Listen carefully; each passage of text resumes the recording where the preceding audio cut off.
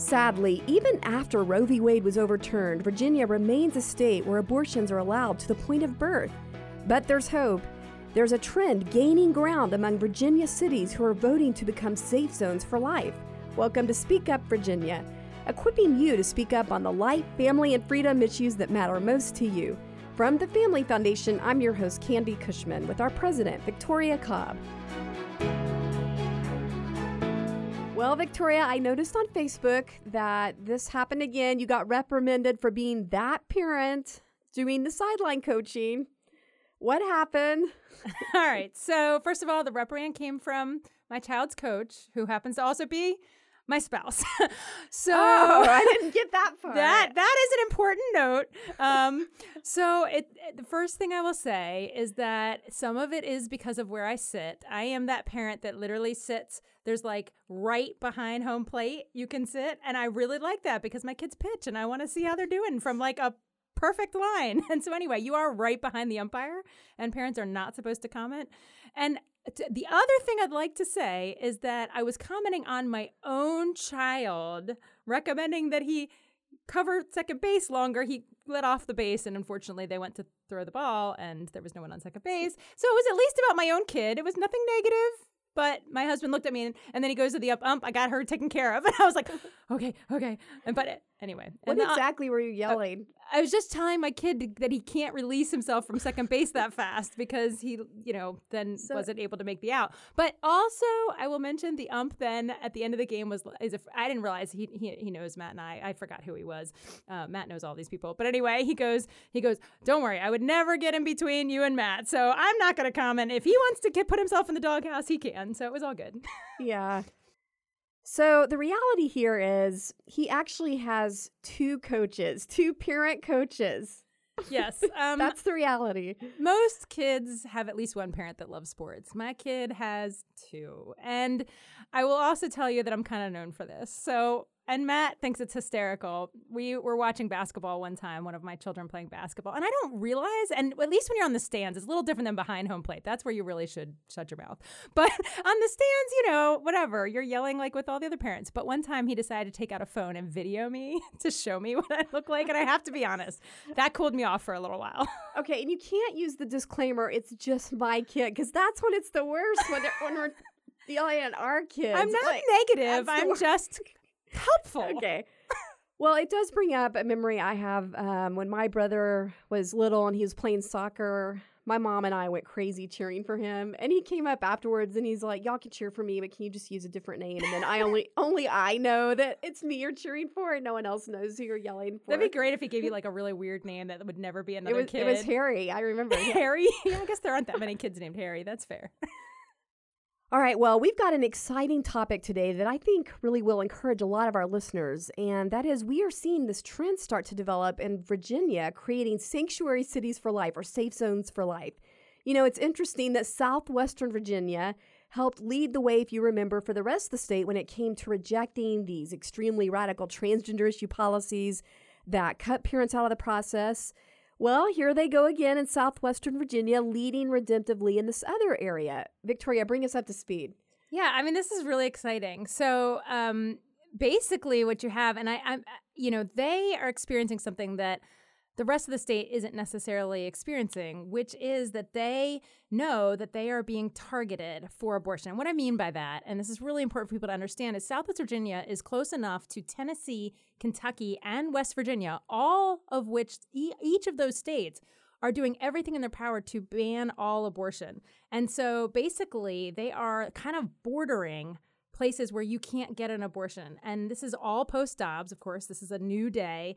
And so what's happening is they are really being targeted for what they call tourism abortion or destination abortion. And so they've already, out in Bristol in particular, they've already seen a situation where a provider, Bristol's like a twin city is the best way to explain it. Like there's Bristol, Tennessee, and there's Bristol, Virginia, and they're basically the same, except there's a border in the middle. And so they literally have already had a provider of abortion, somebody actually that runs an abortion center that is also connected to the abortion center in the center of the Dobbs case, also happens to run the abortion center next to my house, which is very disappointing. So all that to say, this is a major abortion provider, and they've taken the center that was in Bristol, Tennessee, and now since Tennessee has said, no, we don't want abortion here, they've moved it just a couple feet across the line into Bristol, Virginia. And so getting to what you're asking about, we're really excited that the citizens of Bristol said, we don't want this to happen. We want to step up, and we want to be able to protect our area from being targeted by the abortion industry. Yeah, it's interesting what you're saying, that with it being this twin city, they almost, just moved right across the street. And what's more, they moved directly across a casino that I think was recently opened on the Virginia side of the line. And so the whole thing is just very exploitive. But also, the Twin City motto for Bristol City is Bristol is a good place to live. So we had a really encouraging time helping the citizens there just speak up that they want to keep their city a good place to live for all citizens, all residents, including the unborn. Yeah, that's right. And they found an awesome way to do this. They knew the state of Virginia couldn't help them because we don't yet have a pro-life Senate. So they knew they weren't going to have a law that was going to block this, but they figured out a way to do that themselves. And that is by passing a zoning ordinance that would prevent more abortion providers from entering into their city. And so it's really exciting because that's where our policy team got to be involved and our attorney to help them really work the best language possible to really not just prevent future centers, but the center that's there. That's not going to be able to expand. It's not going to be able to put a satellite. It's not going to be able to move locations. It's stuck. And from what we hear, it's stuck not in a very good spot, not for very long term. And so ultimately, we see it as a possibility where Bristol will have no abortion centers. Yeah, and one of the first ways we were really able to come alongside the citizens was to help them host a Safe Zone rally, a Safe Zone for Life rally for their city. And it was just so heartening to see about 200 people showing up for this. They were all holding Safe Zone for Life posters right there in front of the city council building. We did have a few adventures, so to speak, with this rally. As soon as we got our little karaoke mic and our megaphone out, we were promptly told by a city official that we couldn't use any amplification at all. And, that's pretty challenging when you're talking about a group of some 200 people. But I have to give a shout out to this awesome Bristol resident, Donna Logston. She's a longtime resident there, and she led us in this really amazing, rousing rendition of the Star Spangled Banner without any mic at all. And it was just very loud and patriotic, and everybody joined in. So let's just hear a clip for that for a moment. Came through the night, that our flag was still there. And another really emotional moment during that rally was the testimony of a woman named Stephanie Adkins, who courageously shared her story. And that was basically when she was 17, she was actually directed by her school counselor on how to avoid her state's law. And her state's law was dealing with parental consent. And her counselor actually told her how to cross the line and actually kind of helped her do that so that she could have an abortion without her parents even knowing, and again, escaping the state law of where she was, and even provided passes for her to get out of class and a pass for her friend that drove her. And I mean, the whole thing is just disturbing. Let's listen to her describe that at the city council. He excused me from school on the day of my abortion. He cashed a check of mine out of school funds for my abortion. He excused the girl that I took with me from school. And I just want to let you know that when young women and girls find themselves with an unexpected pregnancy, they are easily manipulated into doing something that they will regret for the rest of their lives. I thought Stephanie's testimony really drives home the reality that at the end of the day, abortion is a failure of a community to adequately support women who find themselves in unplanned pregnancies. What Bristol residents are just simply trying to do here is tell the city that they're ready as a community to handle the needs of their own neighbors that find themselves in this situation. And they don't want to be exploited by the abortion industry to have to handle all these women who are being failed by their communities elsewhere. That's right. And the really good news is the city council listened to them and ended up taking this precedent-setting vote on the issue. And we're going to explain more about that in a moment and what it means for the rest of the state. Want a chance to win a personal tour of the state capitol with Delegate Nick Freitas and Victoria Cobb? In celebration of reaching our 100th episode of Speak Up Virginia, we've made it easy for you to enter. Just go to familyfoundation.org and click on the Win a Tour banner. That's familyfoundation.org. I wanted to first mention something else, and that is another encouraging thing about this Safe Zone for Life movement was how we really saw the churches turn out for this. Yeah, I mean, we're pointing that out, unfortunately, because sometimes we see that that's not the case. A lot of times we go out at the school board hearings or we go out in the General Assembly, and it's like the clergy are silent when they ought to be leading. But in Bristol, what was really cool is I'm thrilled to say the opposite was true. We had at least 6 pastors and clergy show up to speak up for saving lives at the city council that day. In fact, there was a line out the door of at the city council meeting of local residents and clergy that basically reached fire marshal capacity. So we basically couldn't get everybody in the room. So we had to kind of have people outside just kind of praying outside the doors. We have people praying outside. It's not a bad thing.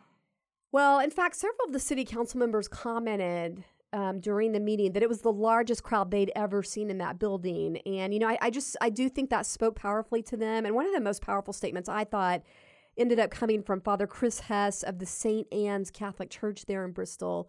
And what he was talking about is how a couple of weeks ago he had a reporter from Sweden, of all things, visit his church because she was covering a story on the arrival of this abortion center in Bristol, Virginia.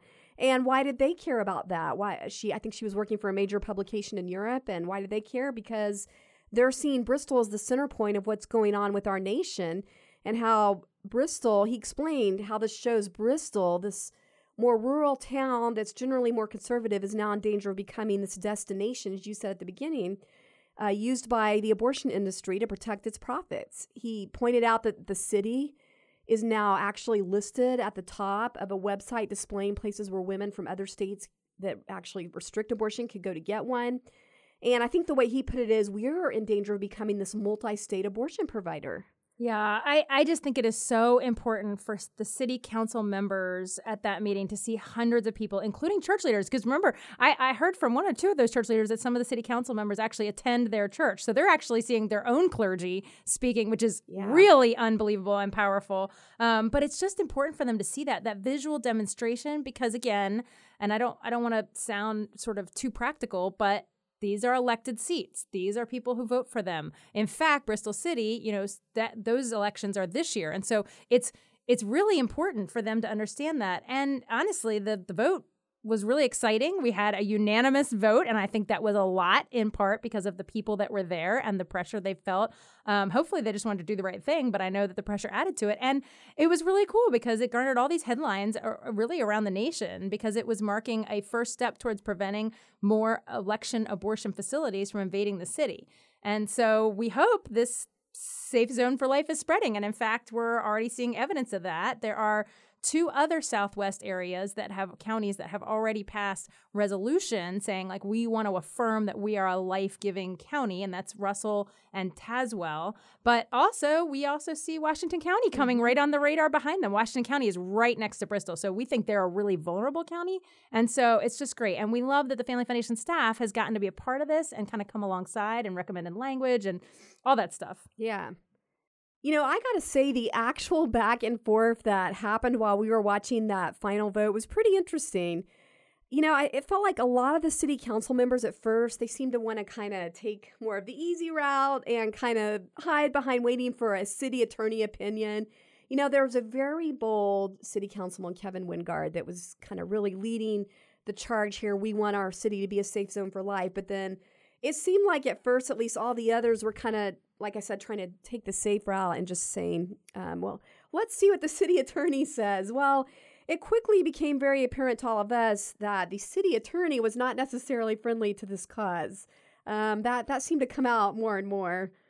What were your thoughts on kind of how all that played out? Yeah, the city attorney. Okay, first of all, to be fair, all city attorneys, their job is to keep the board out of litigation. Anything you do in this direction is going to be challenged because the abortion industry is clinging with every desperate, grasp onto their abortion facilities. And so, of course, it would be challenged. And so he's very risk adverse, I'm sure, and definitely was, I think, trying to get them to, at a minimum, not pass it until he could give his official opinion, which looked like it was going to be bad. He was giving us previews of what was coming. And so, but I'm just so proud of that city council member that you mentioned, because Kevin Wingard. he just kept pushing it forward and saying, like, why can't we vote now? Why would we want to wait? And, the best part was where he said, one abortion center is one too many. And really and he was so clear. The city council has the full authority to stop other clinics from coming in. That's their job. Yeah. And so he kind of laid it on the line. We can vote now. We don't have to wait on the city attorney right now. He can turn in his opinion at any time, and we can go ahead and take the next steps. And all the others were kind of looking around at each other. They looked a little stunned for a moment. I don't know if they saw that coming, that he was going to put it on the line like that.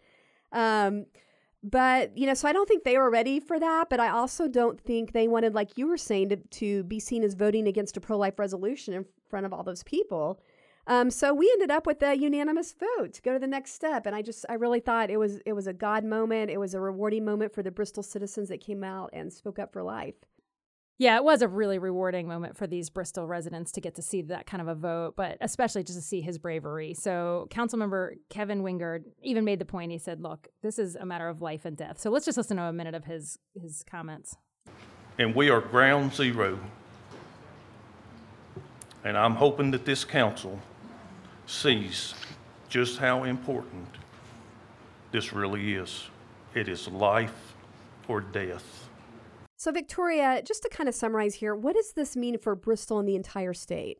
Well, it means for Bristol that we know what the intention is. Now the step is to actually make it happen. So there are more steps. And that means it's got to go to zoning. We got to get past this county attorney who's still going to be trying to weigh in the whole time and all that. So there are more steps, and we'll kind of keep paying attention and be involved with that. But also, we're excited to watch this spread elsewhere. So I think that's what it really means, is that another county has now seen the courage of the city, and they can do the same. Victoria, I did want to just ask you about one part of this. And we saw some opponents out there that day holding these signs that were kind of obscure to other people. And they all said Dillon Law. What on earth does that mean? And how are they trying to argue the concept of safe zones for life with that? Yeah, Virginia is what they call a Dillon Rule state, and that is policy geekish kind of wording. I mean, nobody in the brother that doesn't do this kind of work has a clue what that means. But what it means is that a locality really is only supposed to do those things which are permissible at the state level. So you're not supposed to have counties doing totally different things than what state policy is. And so what they're trying to claim, their claim is abortion is legal in Virginia, therefore a locality can't block it within its borders. Now, when Dillon Rule does not apply is when the law has expressly granted an authority to a locality to do something. And so there are exceptions to the Dillon Rule. And we're arguing that protecting human life and zoning ordinances are absolutely within the purview of a locality. And so I hate to say it, I'm sure ACLU and NARAL and all these groups will probably go to court and try to use this as the crux of why Bristol can't do this. Well, so I guess like so many other things, this could all come down to a legal battle in our court system. But it's wonderful to just see cities standing up like this for life at the local level. And again, just to summarize, why is this safe zone for life moment, do you think, especially key to the future of our whole state, in the wake of Dobbs in particular? Well, we know that we now have the freedom to protect human life. And so even if we can't get it done at the state level yet, I think it's so important that communities are deciding for themselves that they want to protect human life. And I just can't wait to see that trend spread across the whole state. All right, before we wrap up today with our satire segment, I just want to remind everyone how they can have a chance to win a personal tour of the state capitol with Delegate Nick Freitas and Victoria in celebration of reaching our 100th episode. We'll be randomly selecting 10 very fortunate people who correctly follow the Win a Tour steps we've provided online. To get started, just go to our website, familyfoundation.org, and look for the Win a Tour banner. Well, it's that time again. Time for our Inconceivable Moments Award. This is where we're featuring examples of the absolute lunacy and craziness that happens when cultural leaders try to give guidance completely apart from biblical principles. And we're calling this the Liberals' Most Inconceivable Moments Award. Inconceivable! I'm kind of sad about this inconceivable today because I have to confess I do really enjoy the Anne Hathaway movies. I have to admit I did enjoy Princess Diaries. Yeah, my kids now are starting to enjoy that. And she has one of my favorite movies ever, The Intern. What a great movie. So that's why it's really sad that Anne Hathaway has apparently joined the vast ranks of the long list of Hollywood stars and woke libs who are pushing this whole trend of trying to convince everyone else that abortion is a compassionate form of health care. Let's just listen to this statement she made recently on The View when they were asking her to comment further on a tweet she had sent out a while back before supporting, quote, reproductive health. My own personal experience with abortion, and I don't think we talk about this enough, abortion can be another word for mercy. We don't know. We don't know. It's not a world in which we know that no two pregnancies are alike, and it follows that no two lives are alike. That follows that no two conceptions are alike. Yep. So how can we have a law? How can we have a point of view on this that says we must treat everything the same? Okay, let's just process that for a minute. Abortion can be another word for mercy. Victoria?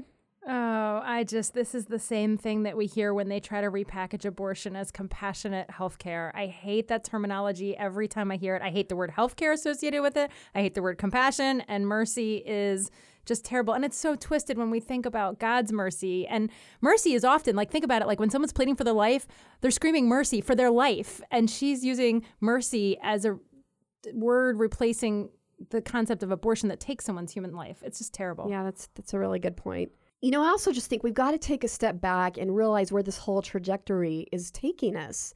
Some of us remember when the left is always trying to reassure everyone that they just wanted to keep abortion safe, rare, and legal. And within that, they were acknowledging that abortion is not the ideal. It's difficult. It's painful for many women. But now we keep seeing this push to deny that reality and move toward viewing it as almost a cure or even celebrating it.